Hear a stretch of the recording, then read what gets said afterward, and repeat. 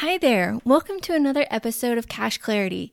I'm your host, Abby Nerderman, and I am so happy that you're listening today because I'm going over 5 accounting terms every business owner needs to know to feel smart and competent when it comes to talking about the money stuff. When you're in business for yourself, the numbers are unavoidable. Whether you're talking to peers at a networking event or seeking advice from a professional, or maybe just watching a video or Instagram story, there are certain accounting terms that will pop up over and over. And if you don't have your MBA and you don't plan on getting one, sometimes those words fly right over your head. Or maybe you do have an MBA and you have forgotten some of the finer points. It doesn't matter if you're in the first or second group, you want others to see you as a smart business owner. And you might just nod your head to save face as the conversation goes along so you don't reveal that you might not know something that maybe you should as a business owner. I know, I've been there. In fact, I had this like times 100 when I first started my bookkeeping business. Even though I had studied the material extensively and aced the software certifications, I felt completely out of my depth when talking to others about accounting and finance. I was super afraid that if I didn't have it all exactly right, that others would think I'm the worst bookkeeper ever for not knowing. And guess what? I'm embarrassed to admit that it will still happen to me today. And I've been in business for years and I teach on the subject all the time. I'm pretty sure I'm a 5 on the Enneagram, which the Enneagram is completely new to me, but as I understand it, 5s are obsessed with knowing everything and researching a topic to death. So yep, that sounds like me. If you're riding along in this boat of being too afraid to admit when you don't understand the language being used in regard to accounting and finance specifically, this can manifest in different problems. For example, you might be making sales all day long and you're just waiting for it to make it rain and expecting all that money to come into your bank account. However, when you check your bank account balance, it's always lower than you think, which is weird. This type of problem will make running your business feel like a total grind. Or maybe your bank balance is just fine, but every time you're faced with a big decision, a big purchase decision, you're filled with anxiety because it feels like there are too many unknowns and you're afraid that you should have known about that surprise that you should have seen coming. Running a business and making financial decisions shouldn't be that hard. Conversations about money and numbers shouldn't be that intimidating. So today I'm going over 5 of the accounting and financial words that every business owner needs to have in their vocabulary. This episode is perfect for you if you're someone who usually ducks their head in the sand, and it's perfect for you if you need a little refresher too. And without further ado, let's dive in. The first accounting word that you need to know is revenue. Say it with me, revenue, yeah. Everyone likes talking about revenue. In short, revenue is your total sales. It's hopefully a number that is ginormous and positive. Now, I have the textbook definition for you, and this has come straight out of my business finance textbook, and it goes like this.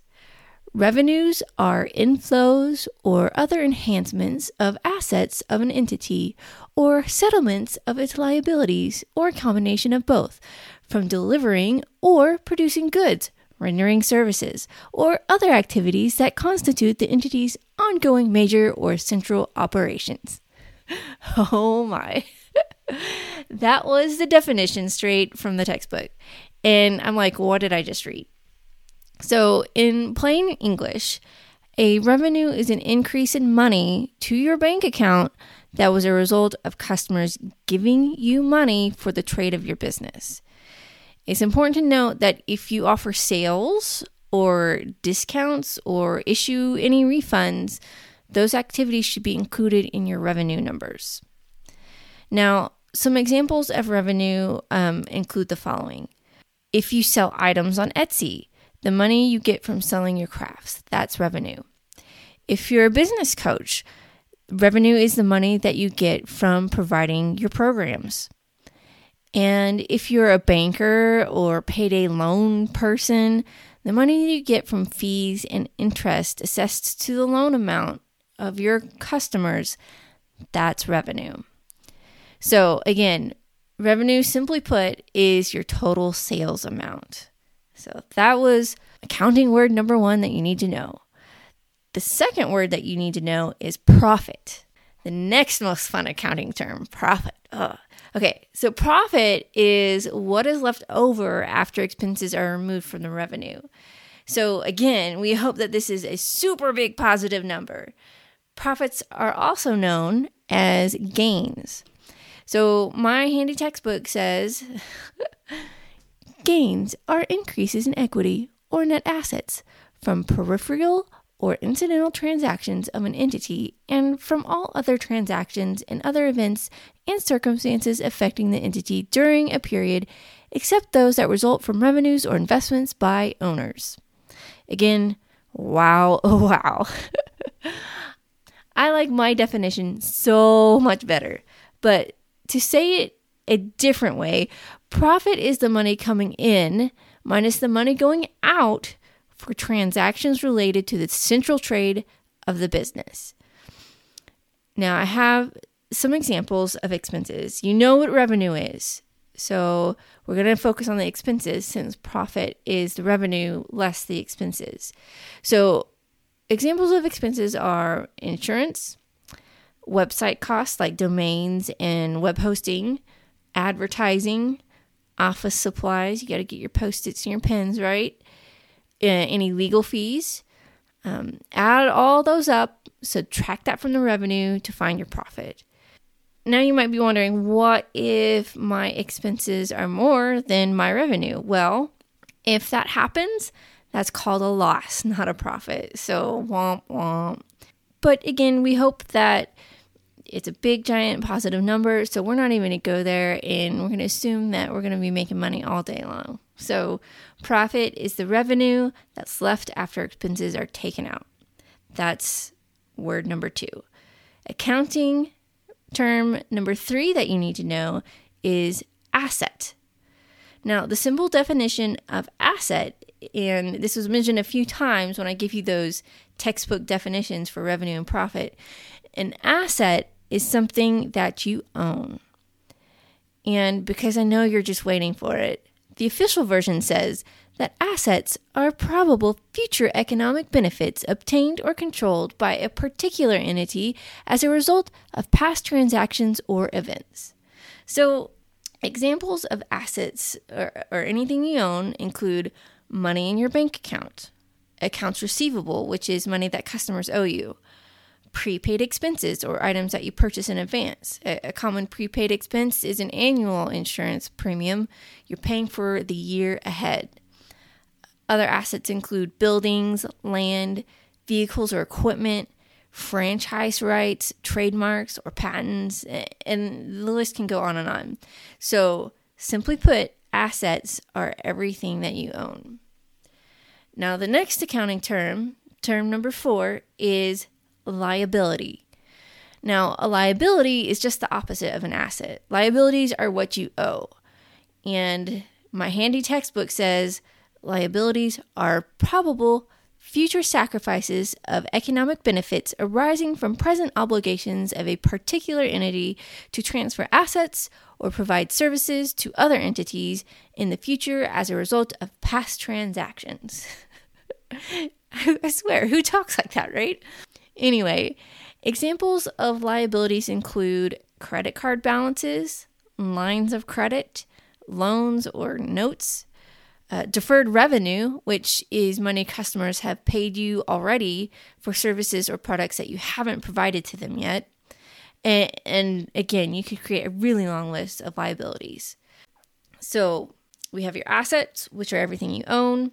And then the liabilities, which the simple version of a liability is something that you owe. So that brings us into the home stretch, the last word that we're going to talk about. So accounting term number 5 that you need to know is equity. Simply, equity is what's left over after you subtract what you owe from what you own. And hopefully this is another big positive number. In the personal finance world, equity is also known as net worth. So because I've given you the textbook definition for all the other words, I'm not going to leave equity out. And my textbook says that equity is the residual interest in the assets of an entity that remains after deducting its liabilities. Now, that one wasn't so bad. It just said that equity equals assets minus liabilities. So the example that I love to use is a home mortgage. It's always my favorite equity example. Say you're buying a home for $100,000. That $100,000 is your asset amount. But you don't have that kind of cheddar in your bank, so you take out a mortgage. And let's say that mortgage amount is $90,000, which is your liability. So we have an asset, the home, for $100,000 and a liability, the loan, for $90,000. Subtracting the $90,000 from the $100,000 leaves $10,000 remaining, which is your equity. So again, equity is what you own less what you owe. And there you have it. Those are the 5 accounting terms that every business owner needs to know. And just to recap real quick, the first is revenue, which is your total sales amount. The second word is profit, which is what's left of revenue after you subtract out the expenses. The third term you need to know is asset, which is what you own. The third term is liability, which is what you owe. And then the last term is equity, which is what's left over after you subtract what you owe from what you own. So now I want you to go take a look at your financials with your newfound insights on some of the most important accounting words in the dictionary. If you don't have your own financials pulled together, look up the annual report for any publicly traded company and find the financial statements in that annual report. Practicing this exercise of just looking at financial reports will help grow your confidence. The more you do it, the easier it will become. If you don't go look at some numbers like today, you might forget some of the things covered in this episode, which means looking at financials will remain a stressful process. However, if you do take the time today or tomorrow to look at a financial report, either yours or someone else's, you'll reinforce today's learning, which means you've broken the cycle of numbers anxiety. Now that we're at the end of the episode, you shouldn't feel panicked when someone starts throwing out financial terms. And while I know that listening to this one Cash Clarity episode won't make you an expert overnight, it will help you feel more comfortable when those financial conversations do come up. I hope you come back for the next episode because I have a real treat in store. Special guest Cooper Hanning, who is a financial advisor specializing in saving and paying for college, will be on the show to tell us the most common, costly mistakes to avoid, plus much, much more. Thank you so much for listening. If you liked this episode, please subscribe to the show where you listen to podcasts. And I'd be ever so grateful if you'd rate the show or leave a review on iTunes. Ratings and reviews help potential listeners just like you find the show. Until next time.